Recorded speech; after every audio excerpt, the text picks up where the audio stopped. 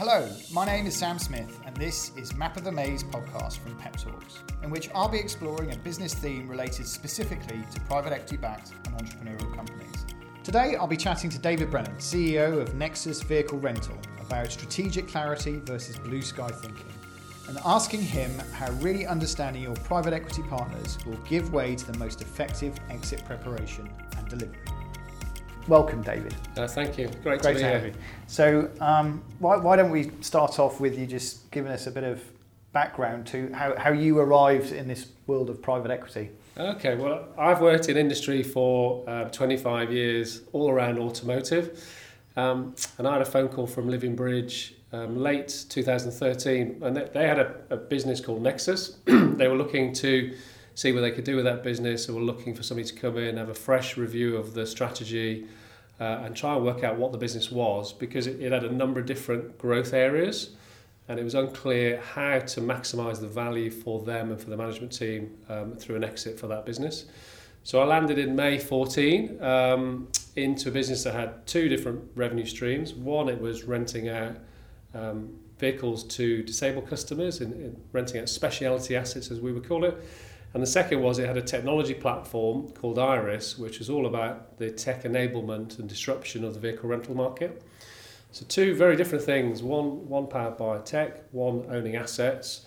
And the question from Living Bridge was, is there a third leg to this stool? Right. So can Nexus have another business unit, set of products, or do we have enough already? And if we have enough already, which of those two should we focus upon? So a lot of what I had to do in the early stages were to look at the business from scratch. So talking to customers, talking to suppliers, talking to the investor, trying to understand what did we have and where was the room for growth. So what was the market size for the businesses we were in?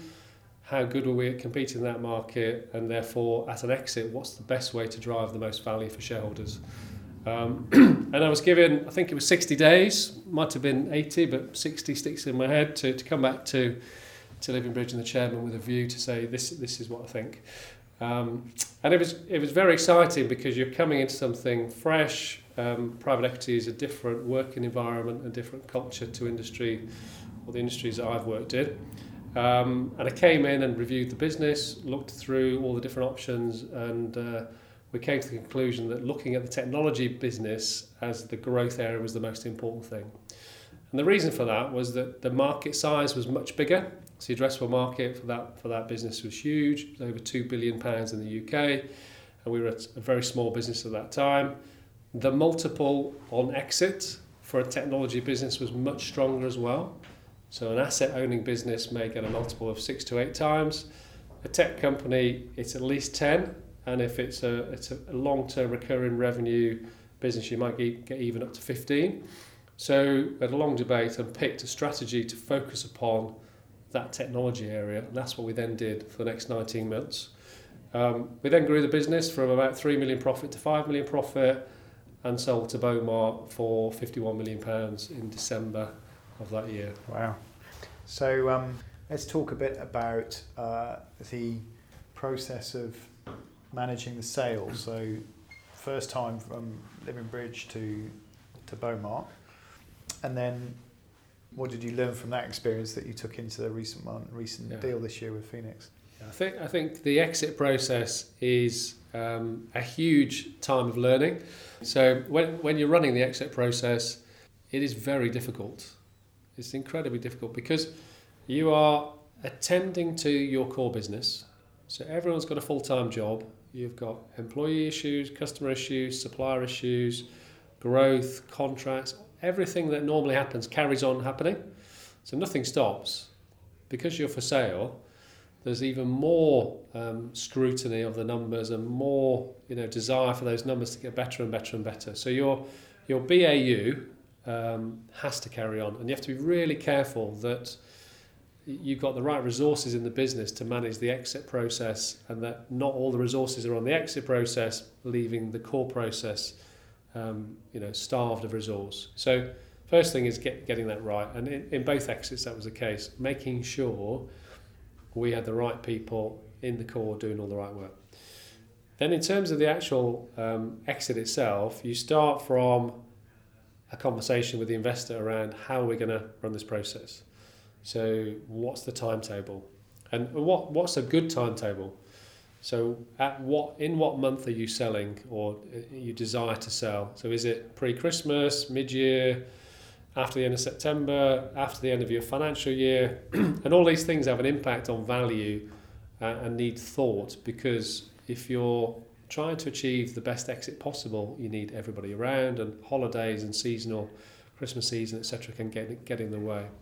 So the planning of it is very important. The selection of the advisors is very important as well. So there are a lot of advisors that need to be engaged and chosen. So not only the lead corporate finance provider, but the commercial diligence provider, the financial diligence, the IT diligence, and the management advisors are critical as well, so that you've got some independent advisors helping you as a team think through, what does this all mean for you? And in each of those cases, there are different things to think about. So with the corporate finance people, what's the story? How's it going to look in the IM? How are we going to run the process? Is it PE and trade in parallel? How much time we're allowing? How much pressure we're putting on time? You're also looking to make sure all the data that's pulled together from everybody is very, very consistent, which sounds simple, but your financial analysis, your commercial and your CF advisor can all be doing things in a slightly different way. So it's very important to integrate the data into one clear, thought-through story. And then having clarity on what's the overall picture for the next investor is very important as well. So what are they buying into as a team? What are they buying into in terms of the growth room for next time? What are the strategic options? So what else can this business do if you invest, and what does that look like? So thinking all those things through are important.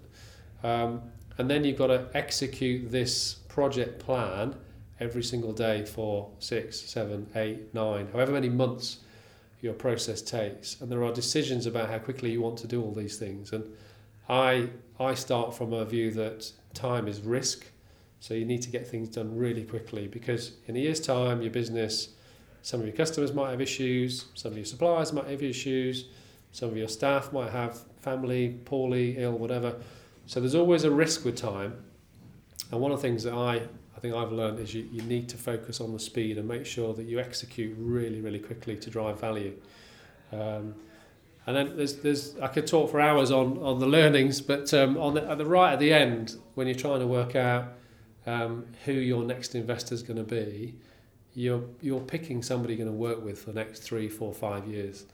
You need to give time to that relationship when you don't have very much time. You need to reference the people. You need to understand the culture. If it's a PE house you're going to, again, what's the culture of that firm? What are the partners like? They're going to sit on your board. How's that going to feel? Talking to portfolio companies they've invested in is really important. I'm amazed that lots of people don't do that.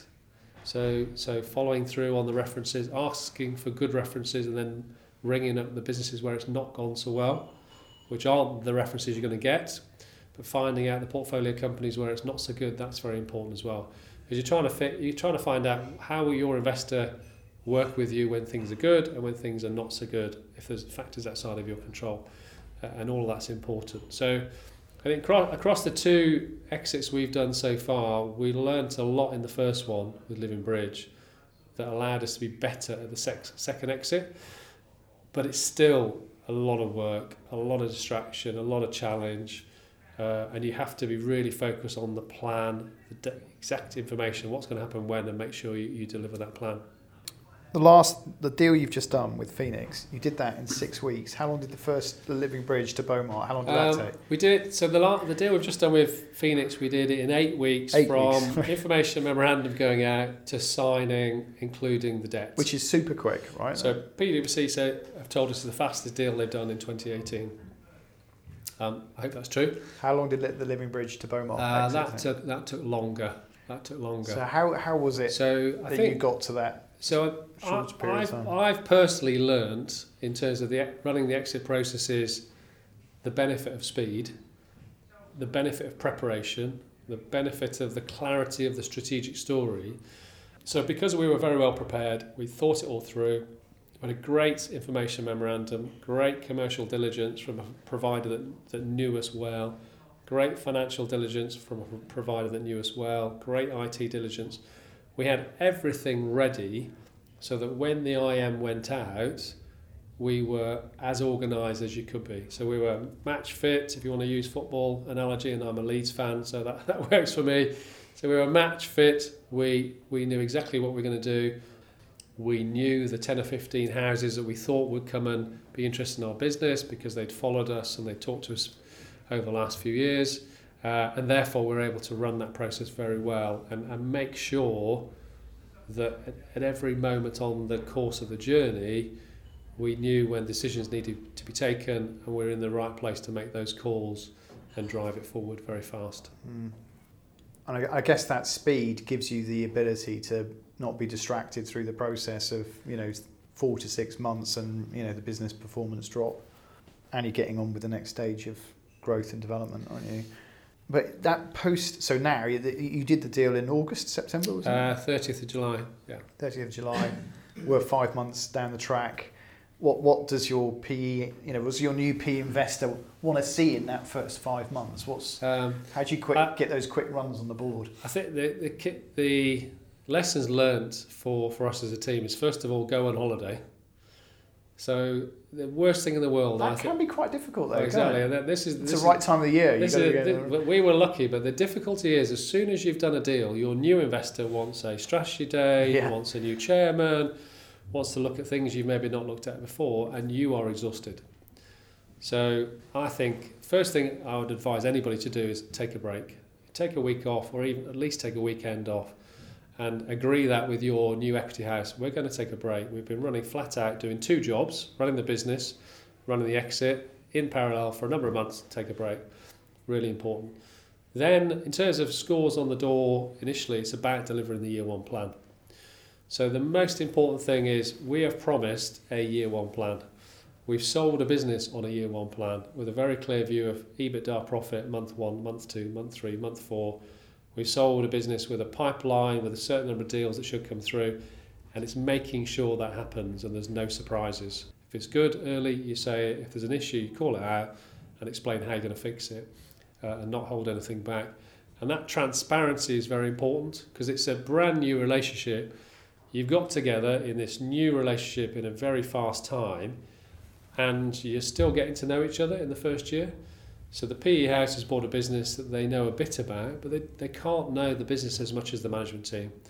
So year 1, education about the business, explaining how we do things in the detail, meeting lots of the wider team that maybe they've not met through the process, winning the new deals in the pipeline, delivering the EBITDA, and making sure that the new investor feels very comfortable in year 1 and there's no new risks or issues that are coming to the table that weren't discussed in the process. I think that's very important.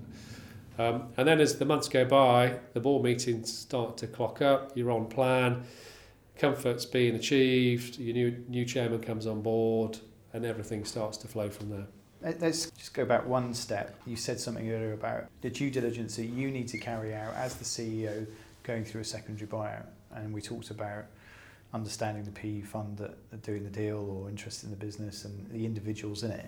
How deep do you go there? So how did you source the businesses that hadn't really worked out that well for your previous investors to speak to understand how they react under a circumstance where the plan isn't really going to plan? I think when you're flat out in the exit process, you don't have much time. And it's very easy not to do the research and not to work out what each of these new PE houses could be like. I think you get an opinion from your corporate finance advisor.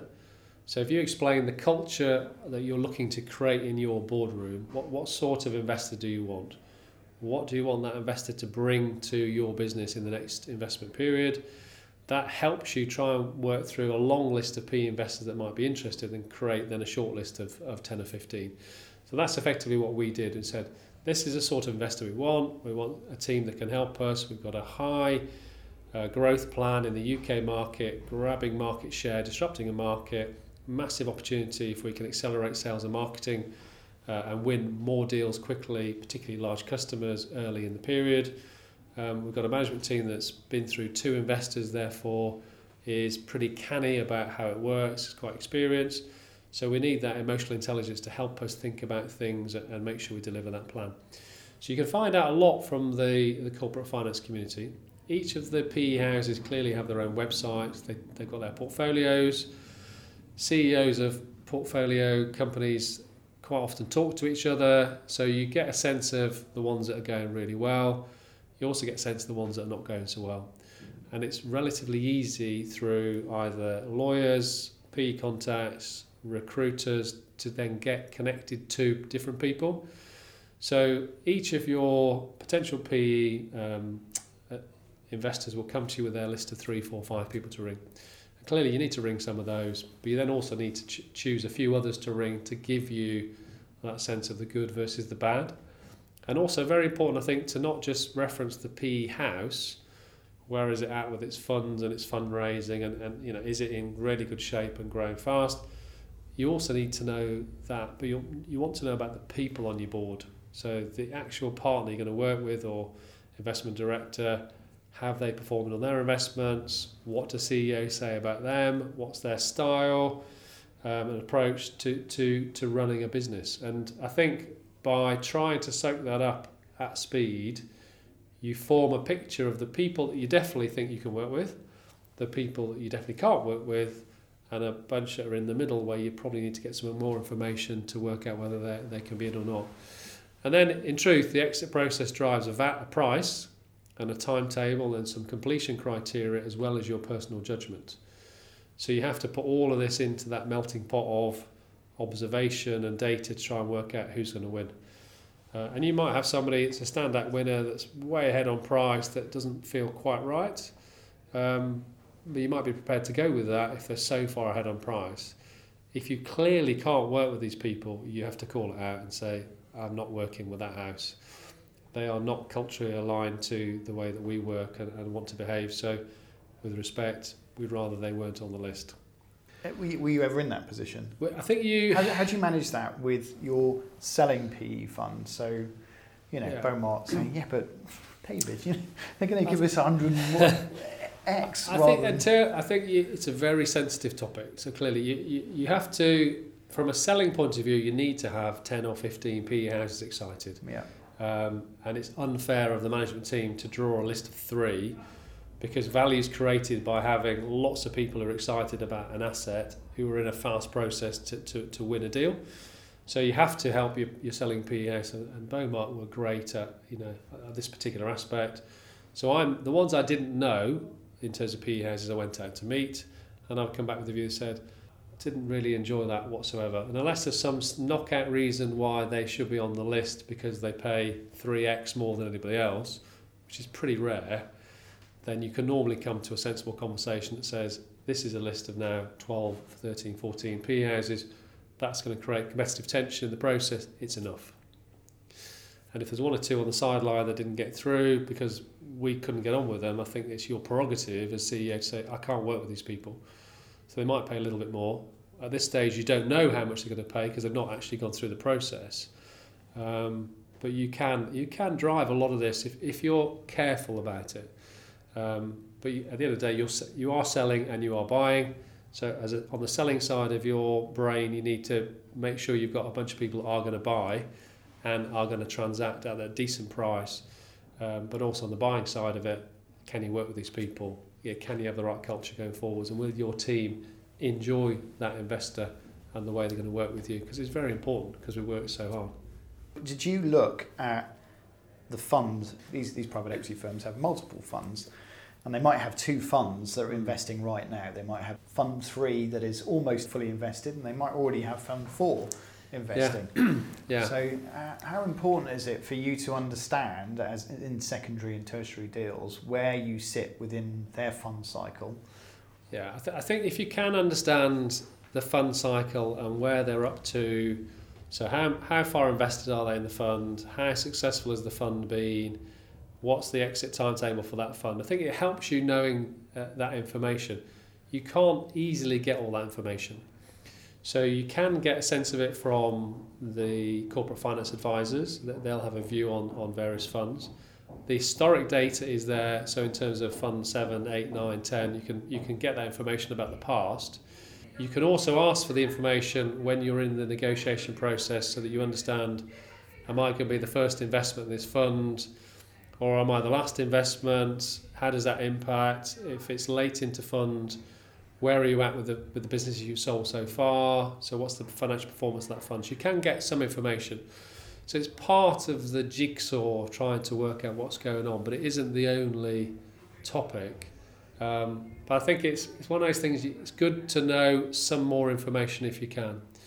And it doesn't always drive the final decision, but it gives you a feeling. So if you're in the middle of the fund's doing really well, you start to think, this is a good PE house, they bought some good businesses, they've exited at a good price, I'm going to go into that fund with my business, and therefore that should feel good.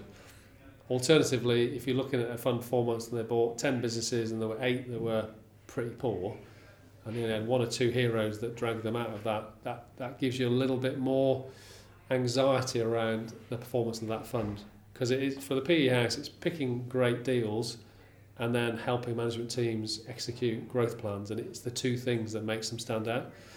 And you're about to join their club of investments, and you want to be certain that you're joining a good club and they're going to give you wise advice to help you grow your business.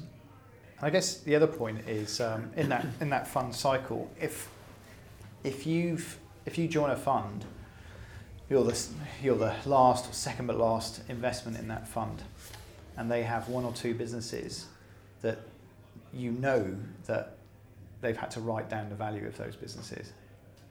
I bet you looked at one of these funds on your journeys.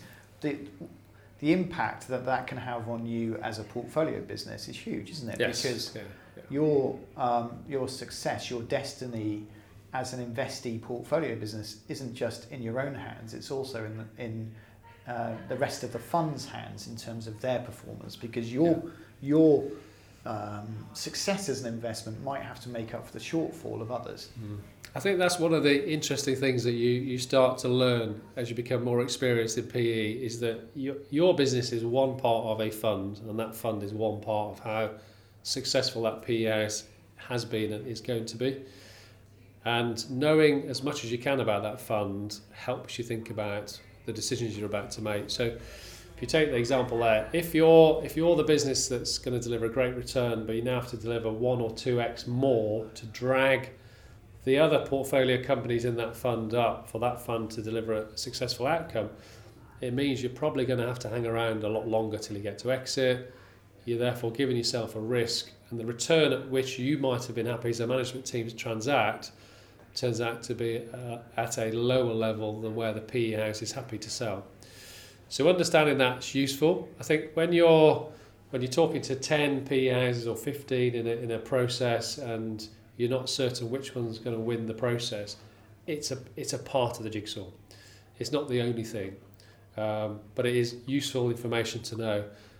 Sometimes you can do something about it, as in you're picking the house where you're going to be in a great shape in their fund. Others, you might well end up being that one business to drag the overall return up, which is okay if the return you think you're going to get to matches the number that they need to actually make that fund work for them. But that's not the best place to be. That's great. Let's leave it there. Thank you, David. It's been great to hear your story, and thank you for listening. You can download our podcast series from all the usual podcast places, or do go and subscribe to the show. We'll be back with another interview next month, but for now, goodbye and thank you for listening.